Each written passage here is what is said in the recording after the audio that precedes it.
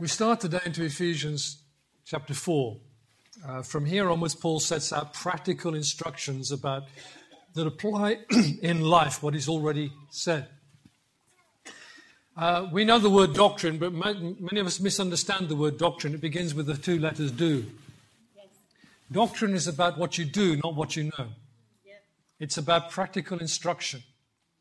And the problem is that the church has been very good at doctrine in terms of just information rather than training how to be, how to live.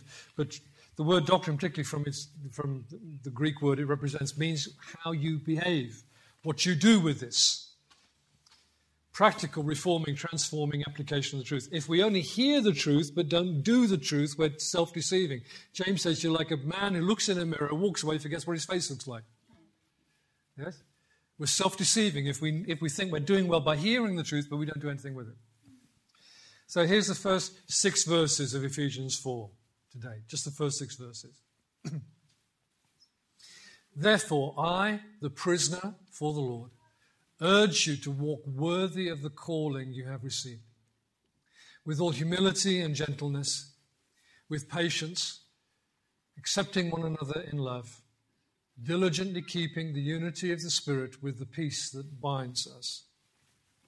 There is one body and one Spirit, just as you were called to one hope at your calling, one Lord, one faith, one baptism, one God and Father of all, who is above all and through all and in all.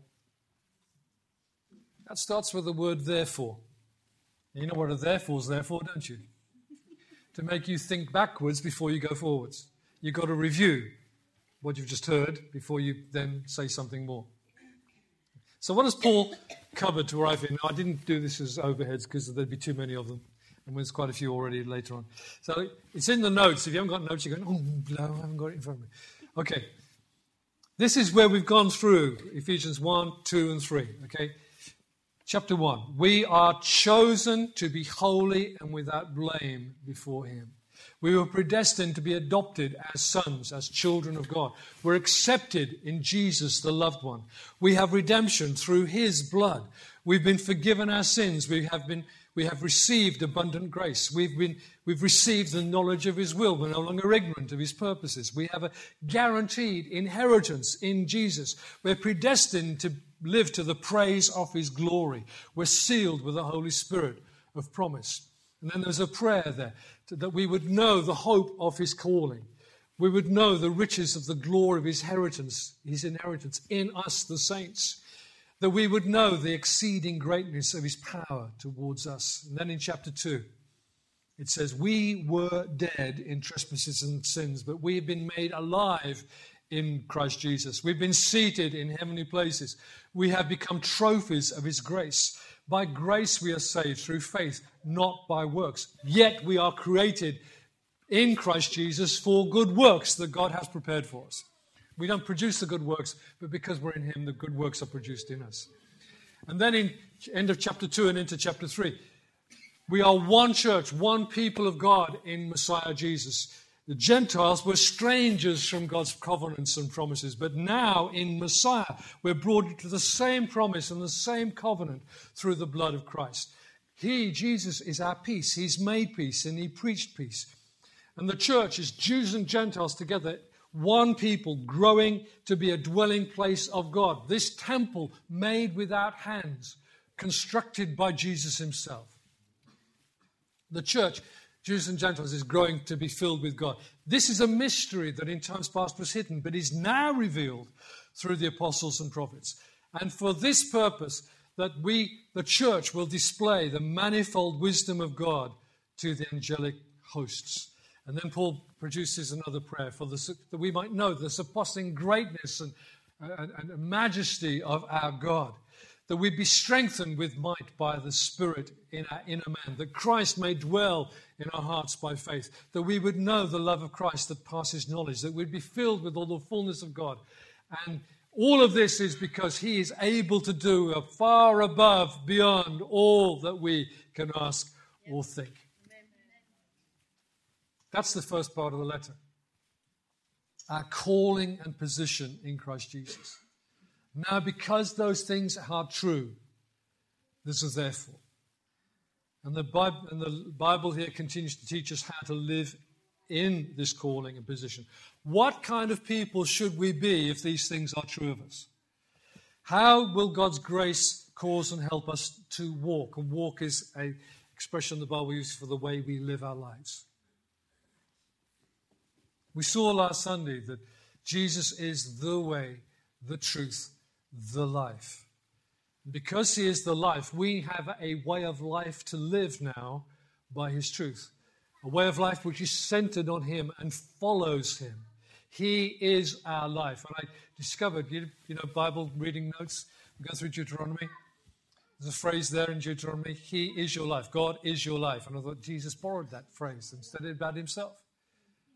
He made the claim, Yahweh is your life, I am your life. Jesus is our life. He's our whole way of life.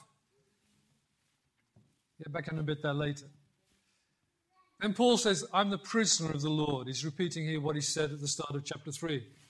To paraphrase, he says, I'm imprisoned for the Lord's sake, but also for your sake. It's because I've served you Gentiles with the gospel that I'm now writing this from prison. He's not ashamed to place some weight upon this. He wants his readers or hearers to listen and pay attention because Paul has literally sacrificed his liberty for the sake of the gospel and for their sakes. Sacrifice and passion with which he served them and with which he continues to serve them. But Paul doesn't say, I'm here because you put me here. No, the Lord's in charge. Then he says, walk worthy of your calling. I, the prisoner of the Lord, urge you to walk worthy of the calling you have received. Well, who called them? Not Paul, God. God called them. That's the context. We are the called out people of God. In our Bibles where we find the word church, the Greek word, there's ecclesia. It means those who are called out. It's like you go through the town and say, come outside, come out, come on. And the people who follow the voice and are called out are the called out ones. That's what it means. And really, in some of the early English versions of the Bible, they put the word assembly and congregation, but the church authorities didn't like that. Because church was what they thought church was, But actually, very simply, that's what the word means. An assembly, a congregation, a group of people who are called out and called together. And who calls them? Not a town crier. God calls them out and calls them together. Our Bible plan has had us reading Deuteronomy this last week or so, the later chapters. And the call of God to Israel was to be his people.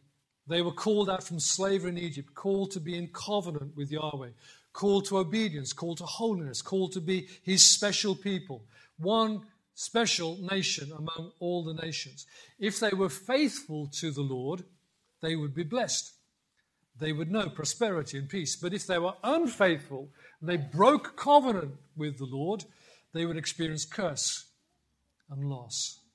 What are we called to? We're called to, let me give you one word, sonship. To live as the children and heirs of God. Ephesians 1 verse 5, in love he predestined us to be adopted through Jesus Christ to himself. Romans 8 and the great passage there about being the sons of God. Ladies, it's inclusive language there. Don't fret it. We are called out to be conformed to the image of Jesus, our Lord and our elder brother. To share finally in his glory and his inheritance. We're called to be one family under one Father. And therefore, this cry, this injunction, this urgent command here is walk worthy of the calling with which you have been called. Walk worthy. Walk with some balance, some dignity. Walk with some purpose. Walk with some integrity. Walk with cleanness of heart and action. Walk worthy. Living in a way that is appropriate to who and what God has made us and is still making us. And this instruction, I want to pin this down again, is not you. It's you together, which includes you. The language is corporate. If If you like the King James, the King James will give you the clue. If it says thee, it's you individually. If it says you with a Y-O-U, it means you all. That's the way the King James English works. And there's a big difference between understanding something that applies just to me or to us all, including me. Because it means I don't work this out on my own, I work this out with other people.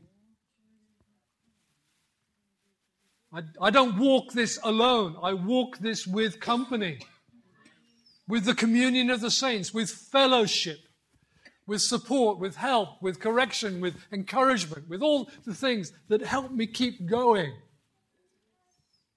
It's a community of faith, a corporate Christianity that is written about here. And the sad thing is the Western church has so personalized and individualized almost the whole Bible that when you say it another way, it sounds weird. But we are mishandling and misrepresenting the truth by making it all about me and my personal faith and my personal Savior. That is mishandling the Bible. And you hear it all the time.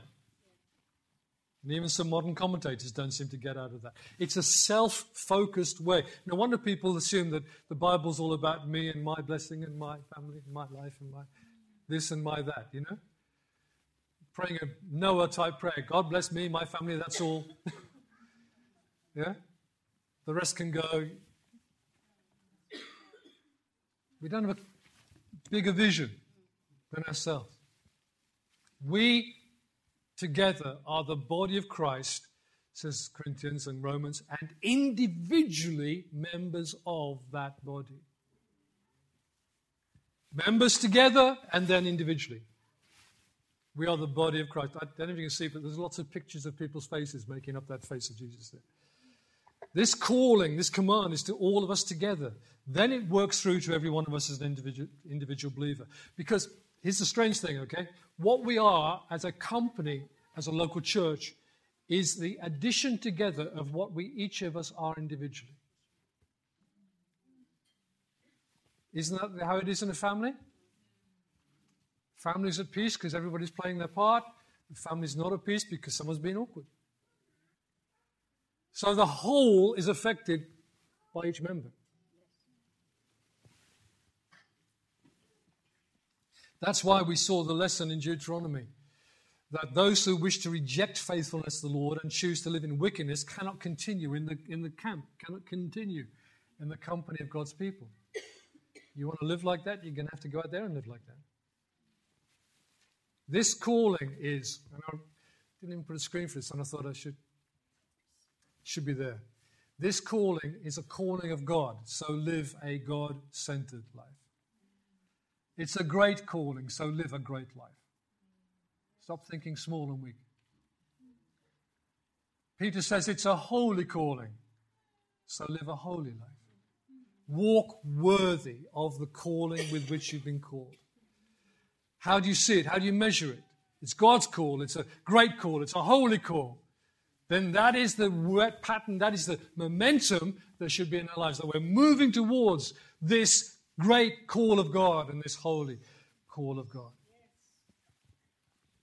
So in verses 2 to 6, this charge from Paul begins to spell it out practically. And he starts with this: practicing love one for another, with all humility and gentleness, with patience, accepting one another in love. Let me read that again. With all humility and gentleness, with patience or forbearance, long-suffering. You're suffering, you know, letting this person, giving them some space, you're trying to help them, accepting one another in love. I want to talk to you a few minutes about attitudes and actions. Humility, gentleness, and patience are all attitudes which are then seen in appropriate actions. Okay? Because of the way you handle someone, the way you treat someone, is because you are carrying that attitude of heart. Yet the Bible says we're to put on those attitudes. Not, oh, be nice if I felt like that. No, actively pursue them, put them on. I'm going to explain to you how character works. When you choose an action, you then form a habit, and the habit forms your character. If you go to any self-help book, philosophy, psychology. I'm not even good at my names on those things. They'll tell you the same truth. And it's what the Bible is telling us. That when we change the way we walk, we learn to walk in a new way. Now, God's grace comes to us so that it changes the way we behave. And as the way we behave is changed, so our attitudes and our desires also change. Character is formed by habits of life. And habits of life are formed by choices.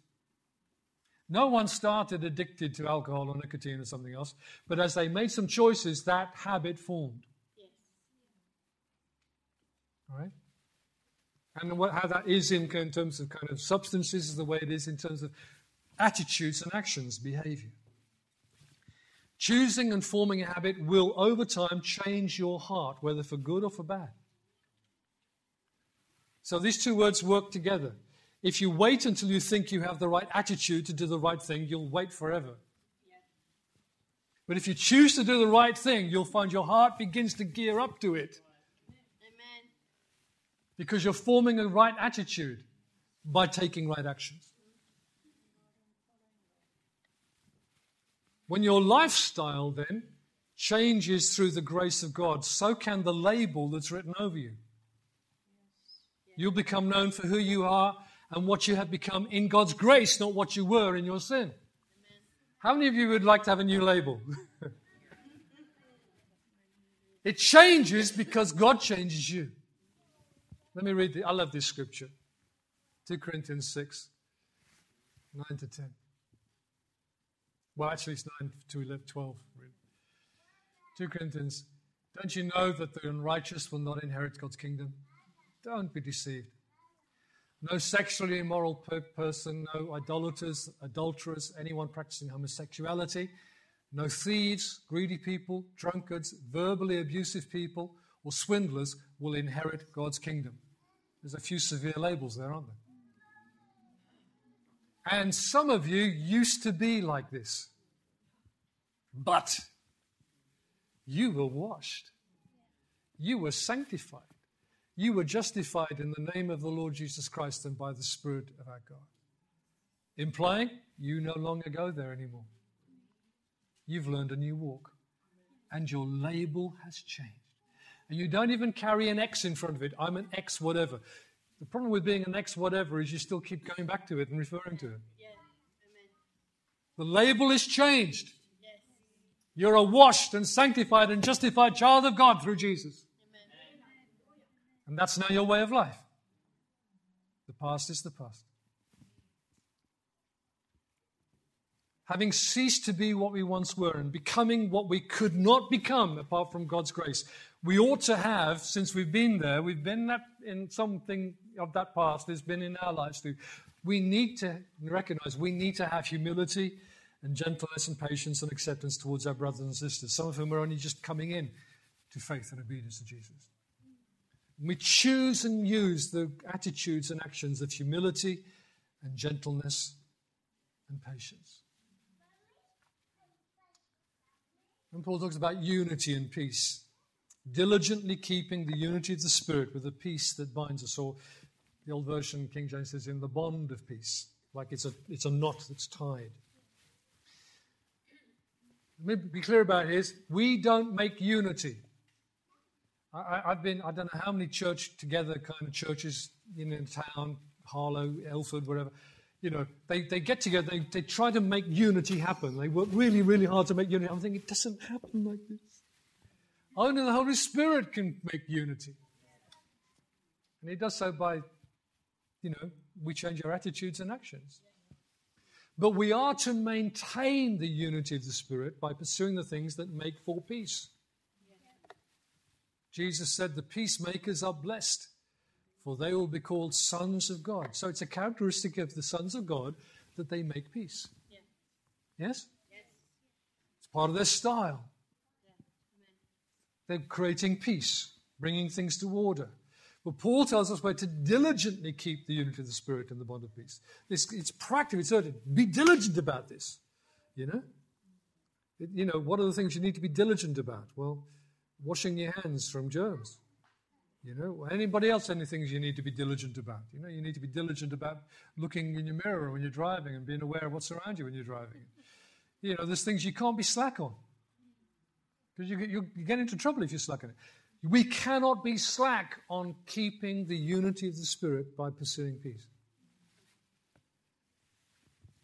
Something, the way of peace, is to sacrifice the truth, to ignore what is wrong and right, and what is dishonoring to God. Oh, let's just ignore that. I don't know that, you know, we can't go there. We just set all that aside. And frankly, whenever you get there, you find people are, you know, rejecting the authority of the Bible. So there are debates I can't even begin to have, because if people don't respect the Bible the way I respect it, I don't know where we're going to go in this conversation. There is truth. There is right and wrong.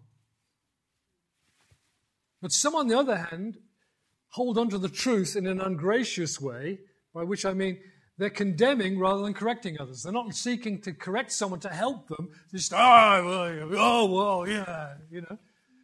You're a so-and-so. You're going to hell. You're going to hell.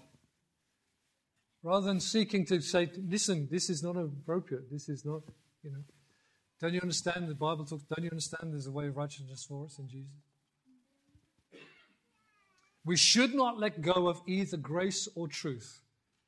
We need to be gracious with people, but we also need to be truthful with people. In fact, later on in Ephesians 4, we come to this phrase, but speaking the truth in love. We don't back down on the truth, but we handle it graciously. Yes? We seek wisdom from God how to say things that need saying.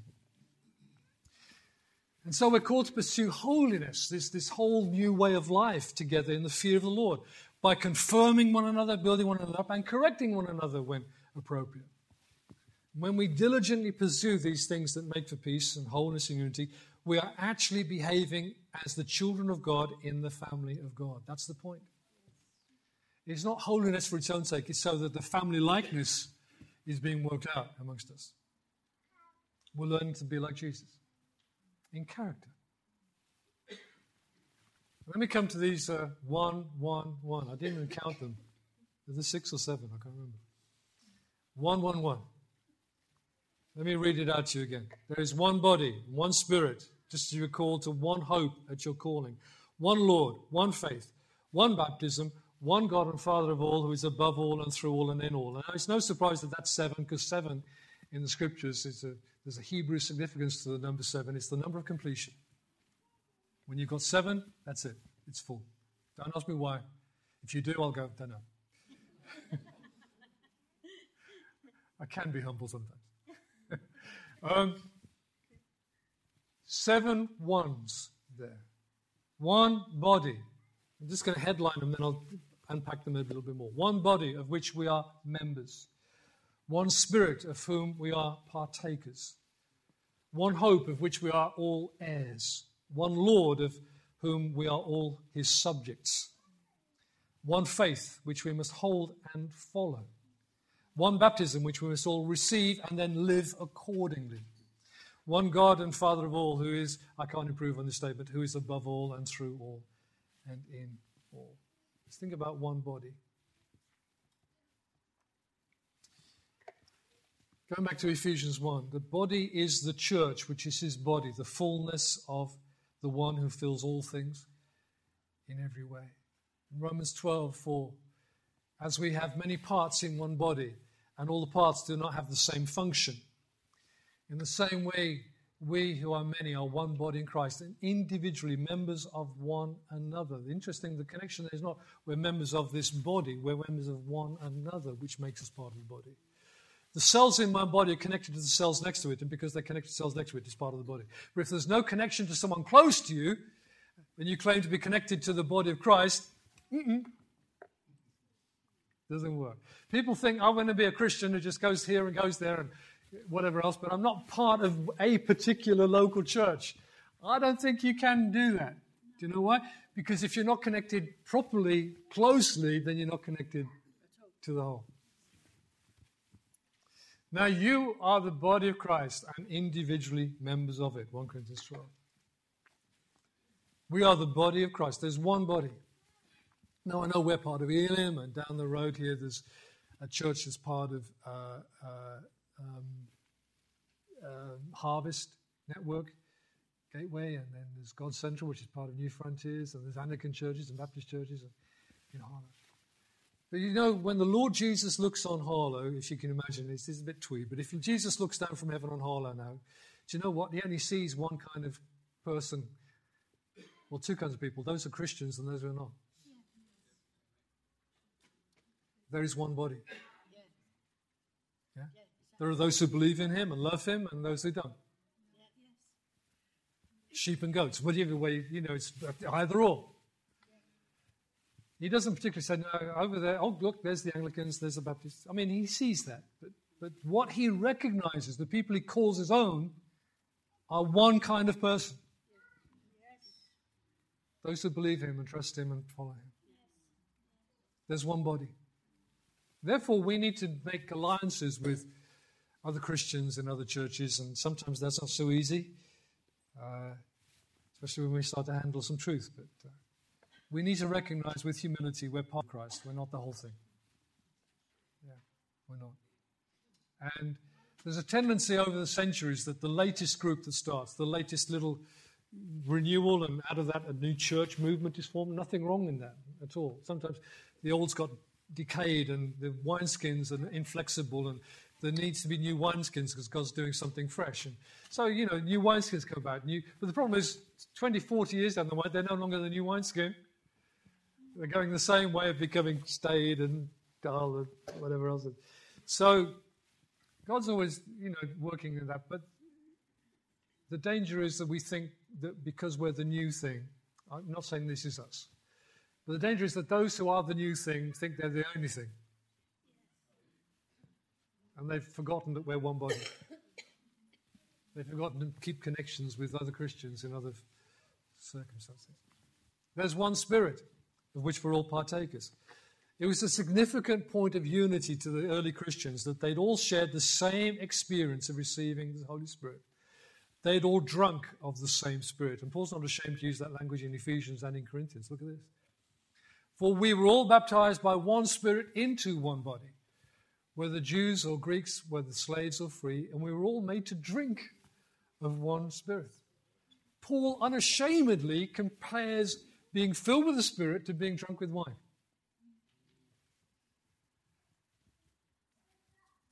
Except that being drunk with wine won't make you be a better person, but being filled with the Spirit will. The Holy Spirit lives in every Christian believer. And for them, this was an experience of the Spirit which was common to every one of them. They'd all known what it was for the Holy Spirit to fall upon them, for them to speak in tongues or prophesy. One Spirit. Common experience of the early church. One Spirit. One hope. And Paul adds more to this word. He says, one hope which you were called to at your calling. We're called to hope, to live in expectation of God's goodness and grace today, tomorrow, and to the last day and beyond. We share this same hope, this same positive confession and outlook on life, that God will help us. Not, I'm a big man, I can do it, I'll be all right. No, God will help us. In His goodness, by His power. This life is now life with God now, trusting every day for grace and help. Life with Him even if we die. But also, looking to the end of the age, the return of our Lord Jesus will raise all the dead, and those who are His will enter His eternal kingdom and live with Him forever. We have a hope. Do you have a hope this morning? I mean, like the rest of today and tomorrow, God's going to help you. His grace is going to be towards you. His power is at work in you. That's hope. That's hope. Confident expectation of future grace. So our boast is not in ourselves. I can be somebody. No, I'm trusting Him. I don't believe He's going to let me down. He's going to help me to deal with this, to deal with that, to get through life. By God's grace and the help and support of my brothers and sisters, We'll get through this. There is one Lord. One Lord. There's only one Lord, one King. And he doesn't have bishop or archbishop or something else or even pastor in front of his name. It's Jesus. Amen. There's only one master, Jesus. And when we say that Jesus is Lord, that includes two things: ownership and governance. Because he owns us, he directs us. Yeah. He's perfectly entitled to tell us to do whatever he wants us to do. And we don't actually have the rights to say no. Even though we do. Our puny little rebellions. Oh, how puny they are. He owns us and commands us. When we call him Lord but refuse to obey him, that again is like nonsense. That's self-deception. I'll call him Lord, but I'm not going to do that. Which he commands, by the way. Jesus says, Luke 6, "Why do you call me Lord, Lord, and don't do the things I say?" Then he goes on to give us the parable about the wise man and the foolish man who built houses. The wise man built his house on a rock. The foolish man built his house on sand. The same flood, the same wind, the same storm came to both houses. How many of you know trouble just happens in life? Amen. You're not inoculated against it because you're a Christian. But the house that was built on the rock, which Jesus says is the one who does my words, not just hears them, obeys my words. His house stood when the same flood blew away someone else's life altogether. The only security in life is this: doing what Jesus commands us. Being obedient to him. Let me say again that no one makes Jesus Lord. God the Father has done that comprehensively and eternally. He's raised him from the dead and appointed him as Lord, as King over all. But there is a point in our lives when we come to confess, to realize that Jesus is Lord, and we confess that he's my Lord, and we begin to be aligned in the way we live to his lordship over us. It's a change in us, not a change in him. He is the Lord. He is, without question. But there's a change in us that we recognize it and we respond to it and say, "You are my Lord, and I need to change. And here I am. Lord Jesus, come and govern me. Come and direct me. Come and be my shepherd." There's one faith. The faith is not just believing stuff, it's believing something in particular and then living accordingly. It's the gospel of Jesus, the truth. It's what C.S. Lewis called mere Christianity and John Stott called basic Christianity, both of which are good books. If you haven't read those, they're classics. You should read them. C.S. Lewis, Mere Christianity, John Stott, Basic Christianity. Very early in the history of the church, the following creedal statement of the faith began to be used. It's called the Apostles' Creed. And again, I want you to read it with me this morning, okay? This goes back to certainly probably before 200 AD. Ready? We believe in God, the Father Almighty, the Creator of heaven and earth, and in Jesus Christ, his only Son, our Lord, who was conceived of the Holy Spirit, born of the Virgin Mary, suffered under Pontius Pilate,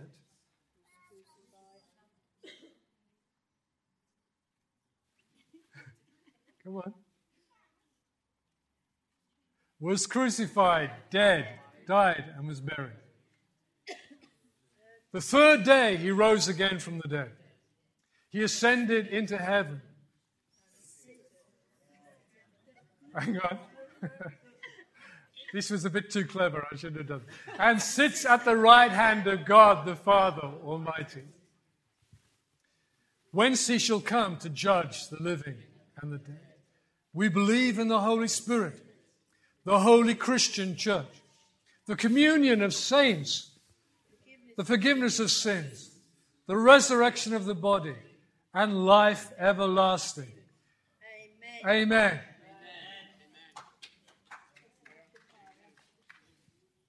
Some later versions have he descended into hell, but we don't believe that to have clear biblical basis, and therefore most modern theologians reject that phrase. This faith is not just to be recited, it's to be believed in our hearts and at work in our lives.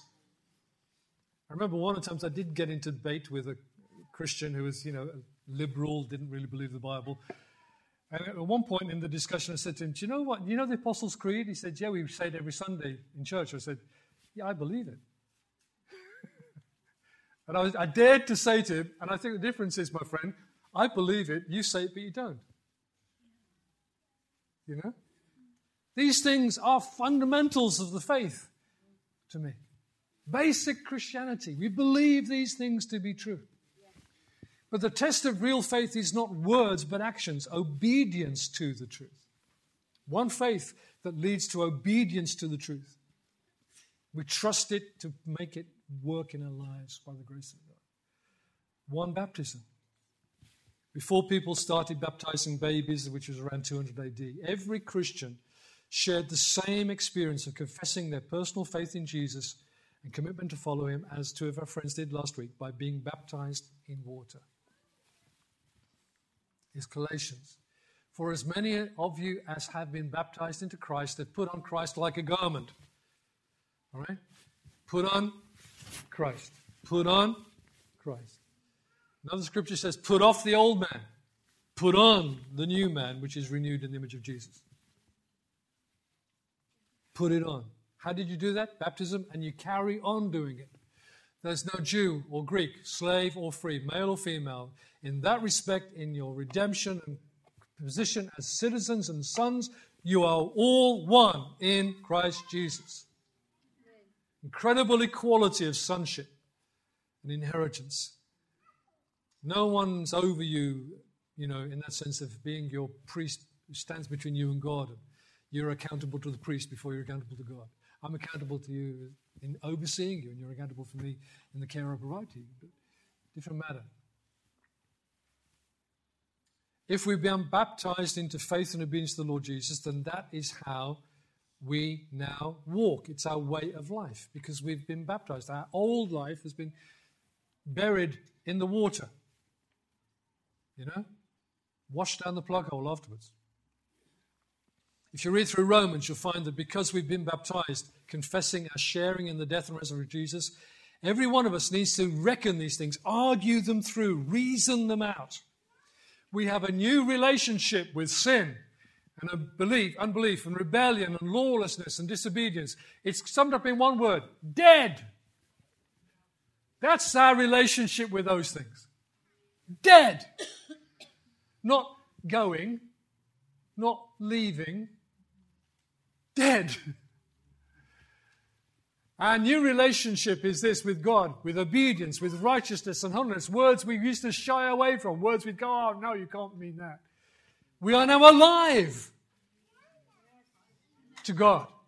Alive to obedience to the Most High. Alive to living righteously and in holiness. We act it out in baptism. Buried with Christ. Raised to newness of life. I had the fun of doing that. I haven't done that for years. I've let other people do it. Got in there myself last Sunday. We need to be acting out our baptism in the everyday choices and actions that we make. Dead, alive. Dead, alive. When the thought comes, when the rebellion begins to form in our hearts, we go, no!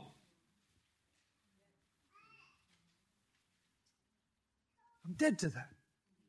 I'm alive to God in Christ Jesus.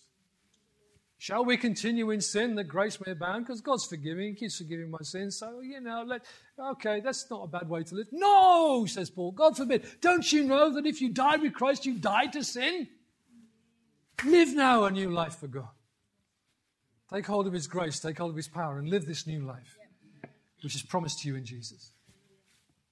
Baptism, that's what baptism signifies.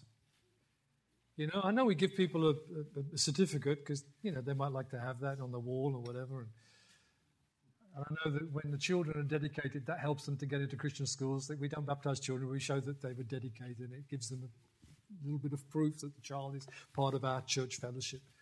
Okay. But, you can look at a certificate on a wall every day, but it won't do you any good unless you're making the choices and decisions that show that you are a baptized believer in Christ. You're walking his way now, not your old way. And lastly, one God and Father of all, who is above all and through all and in all. Now, this is not just a general statement about the sovereignty of God. He's sovereign God, great, far, high, above all. This is talking about us. The context is talking about us, the church, us as Christians. God is above us. Oh, I'm grateful for that.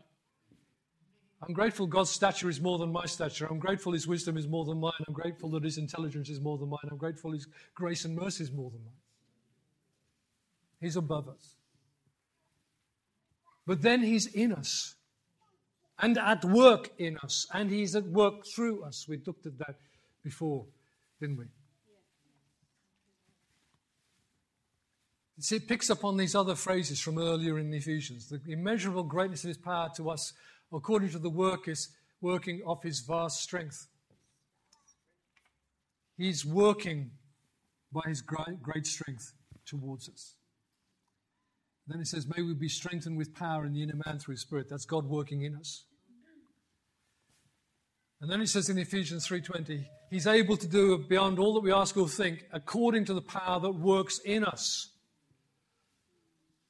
His power is working in us to work something through us and from us, to change us from the inside out, so that we walk in the good works and the new way of life that is prepared for us. And all this is because he firstly chose us and called us to be his children and members of his family. I wonder if you noticed the Trinity in those 7 ones. One Lord. Actually, the order was this: one Spirit, one Lord, one God and Father. Even in those 7 phrases, there is a mention of the Trinity. God the Father, God the Son, God the Holy Spirit. And yet God is one. One God in 3 persons. There is only one Lord. There is only one Spirit. There is only one God and Father, but they together are one God. Walk worthy of your calling. This is a great charge, isn't it? It's a great instruction. It's weighty. I urge you to walk worthy of the calling you've received, with all humility and gentleness, not looking down on other people. Paul reminds the Corinthians, you once were some of them. With patience, accepting one another in love, diligently keeping the unity of the Spirit, with the peace that binds us. Now, later on in Ephesians, chapter 4, 5, and 6, Paul writes about dealing with lying and anger and sexual immorality and drunkenness and so on. But here is the foundation to Christian life. We walk and work out the grace of God in real life together, helping one another towards peace and holiness and honoring God. It's a together thing. You know, some people imagine if you get away on your own and you're just like a monk in a cave, you can be really holy. Those who tried it found it didn't work because they carried themselves there. They took who they were even into a cave on their own. They still had to wrestle with their own nature and their own sin. It doesn't work. We work this out together. The Bible talks about confessing our faults one to another and praying for one another, about affirming one another and encouraging one another, correcting one another, admonishing one another. Because in all of those things, we are intent on growing together to become more like Jesus. Now, of course, the church today is split by factions and divisions, and the church is no less today than in the first century beset by false believers, false teachers, and false prophets. And sadly, in many ways, the church is compromising with the world. But what the Lord sees within all that is his body, his bride, those who are his, living by faith in him, obeying his word. And I want to ask you this morning, are you one of them? Are you born of God? Are you a child of God? Are you a baptized believer in Jesus? Are you a member of the body of Christ? Then you are called to walk worthy of the calling with which you've been called. And you are called to do that being helped by your brothers and sisters. When we read in the Creed, I believe in the communion of the saints, that's not when we all get to heaven, what a time of rejoicing it will be. It means now too. I believe that fellowship with my brothers and sisters really matters for my sake and theirs. I believe in the communion of the saints. Imperfect as it is. You know, if I'm getting things wrong sometimes, but we believe in the communion of the saints. Because we are growing together. We look at it more in Ephesians 4, how the body grows. But we are this temple made with our hands, is one way of talking about it. Another way is that we are this body which is growing until the whole body, every part is fulfilling its purpose, and every part is knowing the grace of God, and somehow the whole thing grows to such a level that God fills it with His presence. That instead of my body being the receptacle or the carrier of my soul, the church begins to be the place filled with God. The people filled with God, I should say. Don't think of a building. It's a people. A people, a community who are filled with God. That's God's vision for His church. That's what Paul's talking about here. And yet, we are together what every one of us brings. What every one of us does. The character we are growing in and forming by the help of others as well. We are the sum of that. So it is a command to the church and to every Christian. Pursue the things that make for peace. Pursue the building up of one another in your most holy faith. Pursue encouraging one another to walk this walk, to live this life. A life of joy and obedience to Jesus. When we do what He tells us, He says, you will then have joy. And you will then have peace. Don't think that because you do this and do that, in terms of Sunday attendance or whatever else, that everything happens just automatically. No. There's a pursuing. There's a diligence. There's an activity of faith which God responds to. And just kicking back and saying, whatever is no way to live as a Christian. Whatever will find you wanting. Will find you lacking. We're those who pursue. As the heart pants for the water, so my soul pants after you. Let's pray together.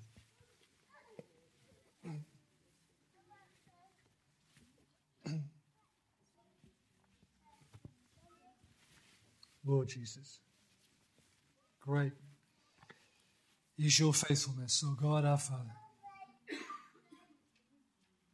The old hymn says, morning by morning new mercies we see. We thank you for all your goodness towards us, all your provision and protection, all the things we forget to be grateful for. We give thanks again this morning, Lord. We thank you, beyond everything else, you have called us to yourself, to be your dear children. And now you instruct us that there are ways in which we are to begin to live as your dear children. So that we're being conformed to the family likeness, the image of God seen in Jesus. And we appeal to you, Father, show us, every one of us, specific things this week in which we can make some better choices and build some better habits and disciplines, and so grow in character. Because the growth in every one of us will be the growth of us together. As we can encourage others to do the same. As we can pass on the lessons we've learned and the encouragement with which we've been encouraged. And even the correction with which we've been corrected. We grow together in the knowledge of God. Until we grow to the measure of Jesus, to that perfect manhood. We become, finally, real, true human beings who bear the image of God. We confess, Lord, this morning, to some of us still, our brokenness and our tendency to rebel and to wonder. We submit ourselves under your hand and pray for more of your grace to strengthen us and direct us. You are the Lord. It's your authority to tell us what we need to be and what we need to do. But we say this morning, blessed be your name. Our Father, above all, in all, through all. You are our Father. Jesus, you are our leader, our shepherd, our elder brother. And in some ways, you are making us like yourself. And we thank you for that. And Holy Spirit, we wouldn't neglect to honor you and thank you. For you are God with us. You are the one at work in us. Whether we acknowledge you, whether we speak to you, whether we are kind of listening, you're still at work. Even if it's that every day you're reminding us of the same one thing that we need to fix right now, you are absolutely still at work. We honor your name. I pray for anyone this morning who has yet to know the love of God through Jesus, what it is to become a dear child of the Most High. That Holy Spirit, you will fix Jesus, the truth of Jesus, so clearly, so cleanly in their hearts that they will open to you like a flower opens to the sunshine and say, Jesus, be my King, please. Come and rule my life. I pray that Holy Spirit, you'll do that in people today and from now through whatever time there is that breakthrough, that their hearts will open to you in faith, in obedience, so that Jesus is even more honored in more people owning his name. Amen. Amen. We're going to break.